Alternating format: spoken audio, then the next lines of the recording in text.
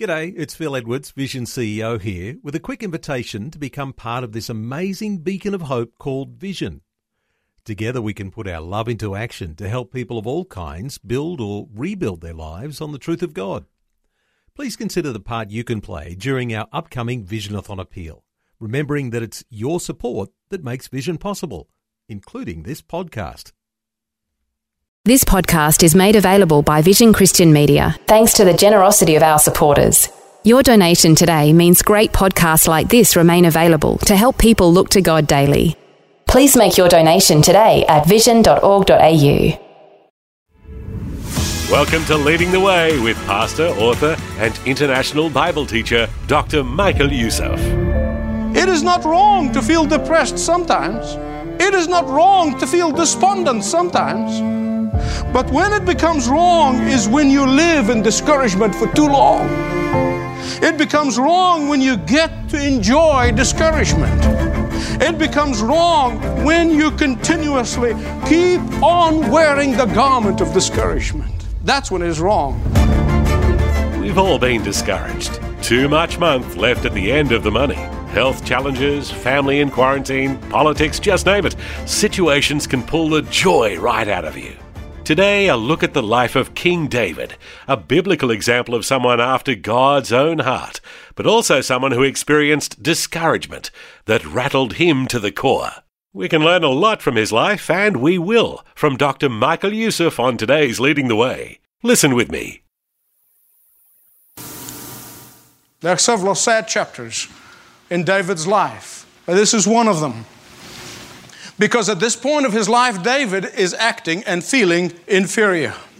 Discouragement is one thing, but allowing discouragement to persist in our lives most certainly going to lead you to confusion and going to lead you into sin.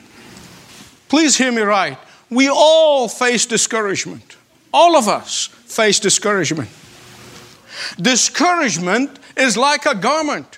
You can choose to wear that garment or you can choose to hang it up in the closet. Discouragement is like a bad companion.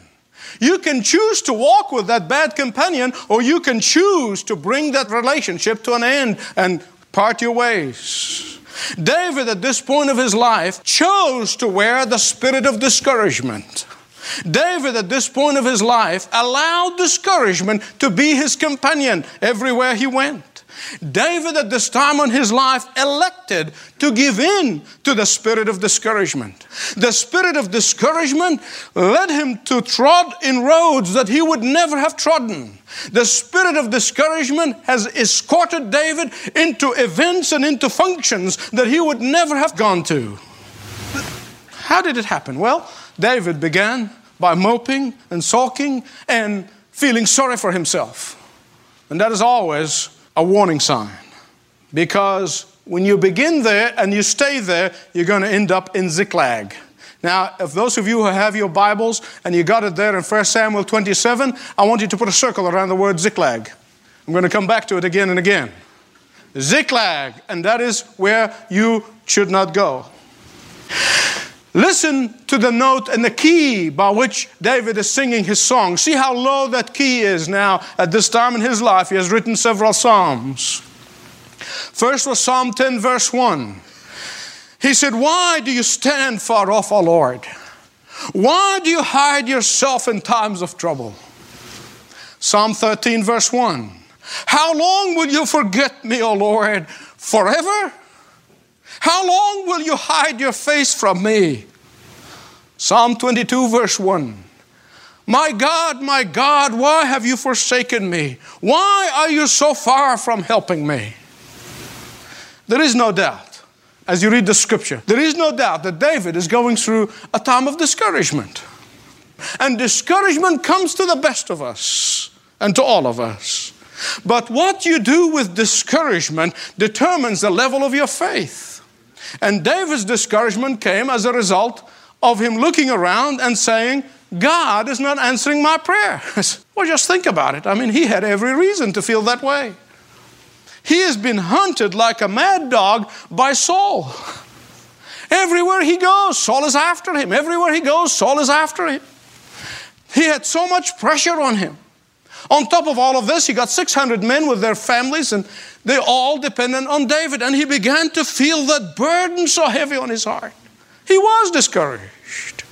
But please listen carefully. You either cast all your cares upon the Lord, or you let your cares cast you into despair.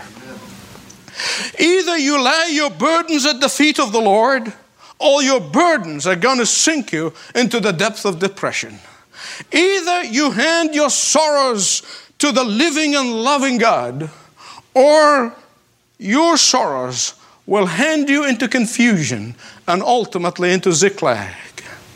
So David concluded, he said, it is hopeless to keep trusting in God. It is useless for me to just keep waiting upon the Lord. Look at verse 1, 27, 1 Samuel. David said in his heart, I shall now perish one day by the hand of Saul. There is nothing better for me to do, and I should escape at once, right away. No time for praying, no time for delay. Escape at once into the land of the Philistines. Hear me right. You may be discouraged today, and you are saying to yourself, there is no use holding on. There is no use persisting. There is no use persevering. There is no use continuing to trust. But that kind of talking is going to put you on the road to Ziklag. I want you to notice one thing. When he talked to himself, and David said to himself, it's all over. I might as well go to the Philistines. He never once said, I want to inquire of the Lord. He never said, well, I wonder whether the Lord wants me to go to the Philistines or not. He never went on his knees and prayed, Lord, what is your will? What do you want me to do? He never sought the mind of God. And the thing that scares me to death sometimes is when I see people trying to do the work of God without seeking the mind of God, without seeking the will of God. And David drew his own conclusion. He used human logic, he used secular wisdom. And so he goes to the land of the Philistines, the enemies of God's people. And he goes to King Achish and he seeks refuge. Now watch with me, please, what the spirit of discouragement can do to you and can do to me. Look at it with me. If you continue in the spirit of discouragement, see what it's going to do. But before I do this, I want to stop just for a second and tell you this. It is never wrong to be discouraged sometimes. So don't feel guilty about this. I know some people think, you'll be dying and you should say, oh, praise the Lord, it's fine, everything is wonderful. That's phonyism. It is not wrong to feel depressed sometimes. It is not wrong to feel despondent sometimes. But when it becomes wrong is when you live in discouragement for too long. It becomes wrong when you get to enjoy discouragement. It becomes wrong when you continuously keep on wearing the garment of discouragement. That's when it is wrong. But notice what happened when David follows through with the spirit of discouragement. When he lets the spirit of discouragement possess him. Notice what happened.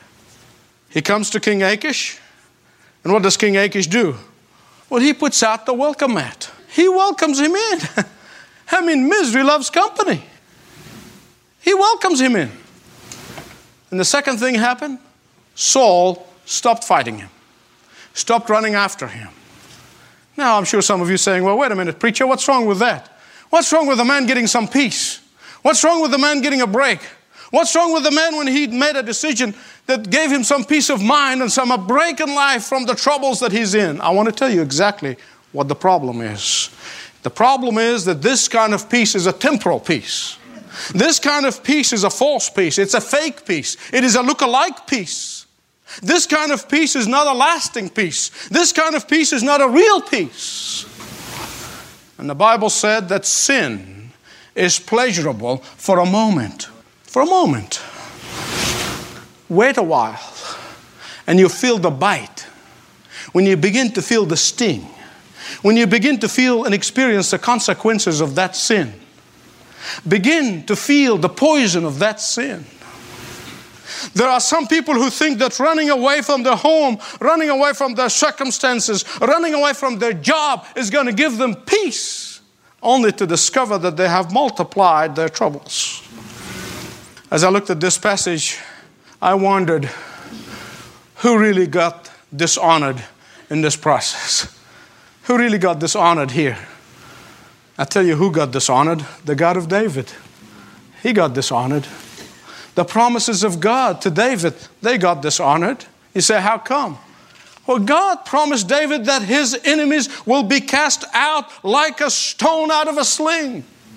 And therefore, what David was saying really in the midst of his discouragement, what David is saying here in his depressed mood is this: God, because you did not fulfill your promise to me in my timetable, I give up. God, you overpromise but underperform. God, you have kept me safe so far, but I'm not sure whether you really can keep me safe in the future. And so David goes to the place of the Lord's enemies. He goes to King Achish, and King Achish gives him Ziklag. Now what is Ziklag? Ziklag stands for idolatry. Ziklag stands for compromise. Ziklag stands for disobedience. Ziklag stands for temporal comfort and ease, but inner turmoil. Look at verse 3. That is a very significant verse. Because what is going to show you, while you can skip through it if you just read the scripture not carefully, but the author, the Holy Spirit himself, wants you to know the root of David's trouble. You see, the fruit does not come out unless there's a root. And the root of David's trouble is disobedience to the law of God. Deuteronomy is very clear. The word of God is clear, not to multiply wives. And David did. Now he's got 2 here and 1 back home waiting for him. Ahinoam of Jezreel and Abigail of Carmel. And Michal, Saul's daughter, is waiting for him when he goes home. He broke the law of God.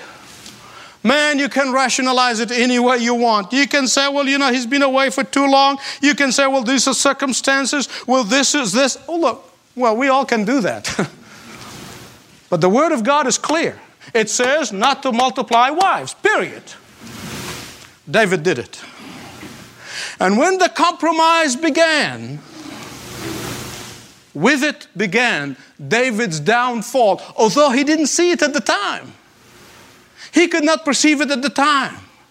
He thought, well, God will forgive me. Some people think that you just go, that grace is license. You sin any way you want and then call on God and He'll forgive you just like that. He does. He forgives us. But don't ever take the grace of God for granted. That's a sin. That compromise began back then. And all of this taking of a refuge in the enemies of God's people's camp, not inquiring and seeking of the mind of God and the will of God, using human logic and using secular wisdom, giving into the spirit of discouragement, all of that is the harvest of his sin of compromise. The consequences do not show up immediately, but be sure they will show up. These are the consequences of the first compromise of God's law in David's life. But you know what? When David got to Ziklag, he's been going for a while now. From the human point of view, Ziklag looked like a success. Man, the world's smiling to him. Boy, have David probably thought to himself, I wonder why I haven't thought about this before. Things look like they turned out okay for David. Houses and cars and camel-drawn cars, but money in the bank. Yeah. Please hear me carefully. Devising your own plan may succeed in the beginning. Living in disobedience may not reveal the consequences immediately. Disregarding God's clear word may be accompanied by apparent success in the beginning. But wait a while. Give it time. And you will see Because sooner or later, you'll discover that one false step is not enough. Another must take place. Sooner or later, you're going to discover that one lie is not enough. It has to be another. And so it is the case with our champion here, the man of God, the man whose heart after God's own, when he takes the matter into his own hands. Look at verse 8 of 1 Samuel 27. David begins to make his living by killing and stealing. And he comes to King Achish, and like a little boy, he wants to be praised for what he's done. And he said, see, King, look what I've done. And where did you go? And he said, my own people. I killed my own people. I robbed my own people. Well, he was lying, of course. He was not doing that. He was going to some of the other Philistines. Why? Why? Because David wanted to be accepted by King Achish, because deep down he knew that he is not pleasing the living God, that his sin has not been accepted by the living God. He wanted King Achish favor because he knew deep down in his heart, in his inner being, when he is in a nakedness before God, that God's favor has gone from him. And out of guilt, he would go out and kill and steal and come back, and he lies about it. All of this so that he would find acceptance, so that he might find favor in the eyes of a pagan king. That's what will happen when a believer starts stepping out of the will of God. He begins to seek the favor of men, not the favor of God. He wants to please men, not please God. And I want to tell you, please hear me right. I'm going to be very careful of what I'm going to say, but this is absolutely the best example I can think of right now that every one of us probably is aware of. And it is this. That's what guilt does.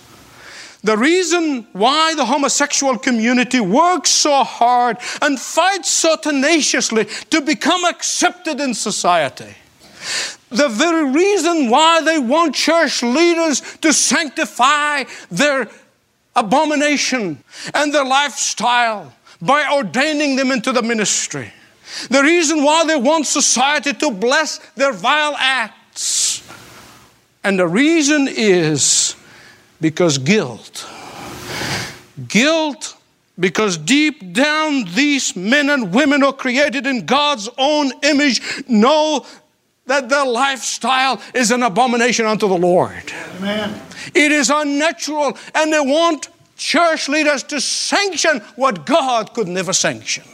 They know that. And deep down they feel that guilt. So they look to anyone who would say it's okay.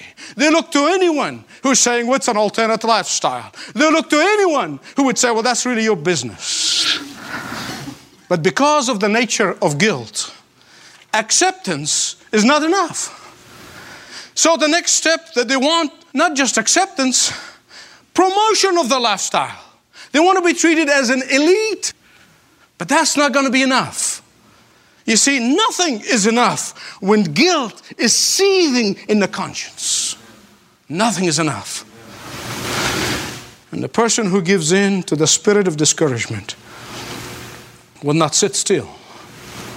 Sooner or later, they will discover that they have exchanged the smile of God for the grin of Satan, and seek the acceptance of people, any people. They have exchanged the protection of the Lord Jesus Christ for the flimsy wall of defeat. They have exchanged the trust in the provision of God for the walls of Ziklag, which, as we'll see in the next message, is going to burn to the ground. I want to conclude by telling you about another songwriter, a modern-day songwriter. This man saw the hand of God in his life. So instead of following in the spirit of discouragement, he turned around. One of his most familiar hymns is entitled, God Moves in Mysterious Ways. which has been a source of comfort and blessing to many people. But there is an incredible story behind that song. This song was born out of trying circumstances, out of difficult time in this man's life. William Cowper is the writer. And one day he sunk deep into despair. It was a result of grief and disappointment. And finally, one day, he called a cabbie with a horse and buggy. And he called that taxi and he asked him to take him to the Tower of London by the River Thames. Because there he was going to commit suicide. He was going to jump off that bridge. And after driving around, it was a very misty night. So after 2 hours of the cabbie is driving around and driving around and driving around, finally he confessed to his passenger. He said, "I'm lost." Disgusted and frustrated by the delay, Cowper left the cab and he was determined that he's going to walk all the way to the river on foot. And walking just a short distance, he discovered that he was in front of his own house, on the footsteps of his own home. The horse and buggy has been going around in the middle of the mist, going around in circles, because he can't see. Immediately he recognized the restraining hand of the Lord in his provision of turning the events around. And convicted by the Spirit of God, he realized that his way out of trouble is not death, is not suicide. By repentance and turning to the Lord, and with tears streaming down his cheeks, he began to hand his burdens to the Lord. And then, as he cast his burden upon the Lord, he began to write these words that have strengthened many believers through many years. God moves in mysterious ways, his wonders to perform. He plants his footsteps in the sea and rides upon the storm. Ye fearful saints, fresh courage take. The clouds ye so much dread are big with mercy and shall break in blessings in your head.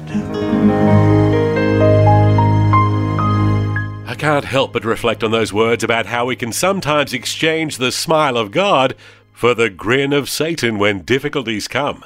Challenging words on today's Leading the Way with Dr. Michael Youssef. Learn more about Dr. Youssef and Leading the Way at ltw.org, ltw.org. That's all for today, but please let me invite you back again next time for a special Mother's Day edition of Leading the Way. As we bring today's Leading the Way program to a close, allow me just to take a moment and invite you to connect further by watching Leading the Way television. Each week, like on radio, we dig deep into the Word of God to seek biblical wisdom for living. Leading the Way television is available in most areas on networks such as TBN, Daystar, God TV, 9, 7, and more. Visit ltw.org for details. That's ltw for Leading the Way.org. God bless. Connect through television, YouTube, Facebook, Twitter, and all of the social media networks. This program is furnished by Leading the Way with Dr. Michael Youssef.